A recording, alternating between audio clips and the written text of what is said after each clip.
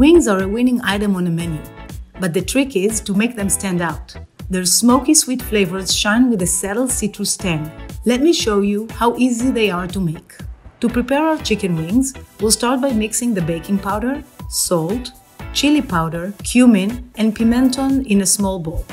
Toss the chicken wings with the spice mixture until well coated. Then place on a baking sheet with a rack, refrigerate overnight, uncovered. Next, we'll prepare our wing sauce. Place the olive oil in a saucepan. Add the garlic and saute until aromatic. Turn off the heat and stir in the honey, Nor Professional Intense Flavor Citrus Fresh, and Nor Professional Intense Flavor Charred Chili Heat. These Nor Professional Intense flavors are easy to use and add great flavor. Let this mixture cool. Let's get ready to grill. Combine the wing sauce and cilantro, set aside 3 tablespoons for basting. Toss the wings with oil and place on a hot grill.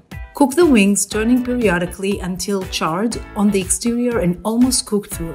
Brush the wings with the sauce and continue to grill until cooked through. Remove the heat and toss wings in some of the remaining sauce. Place the wings on a platter and enjoy.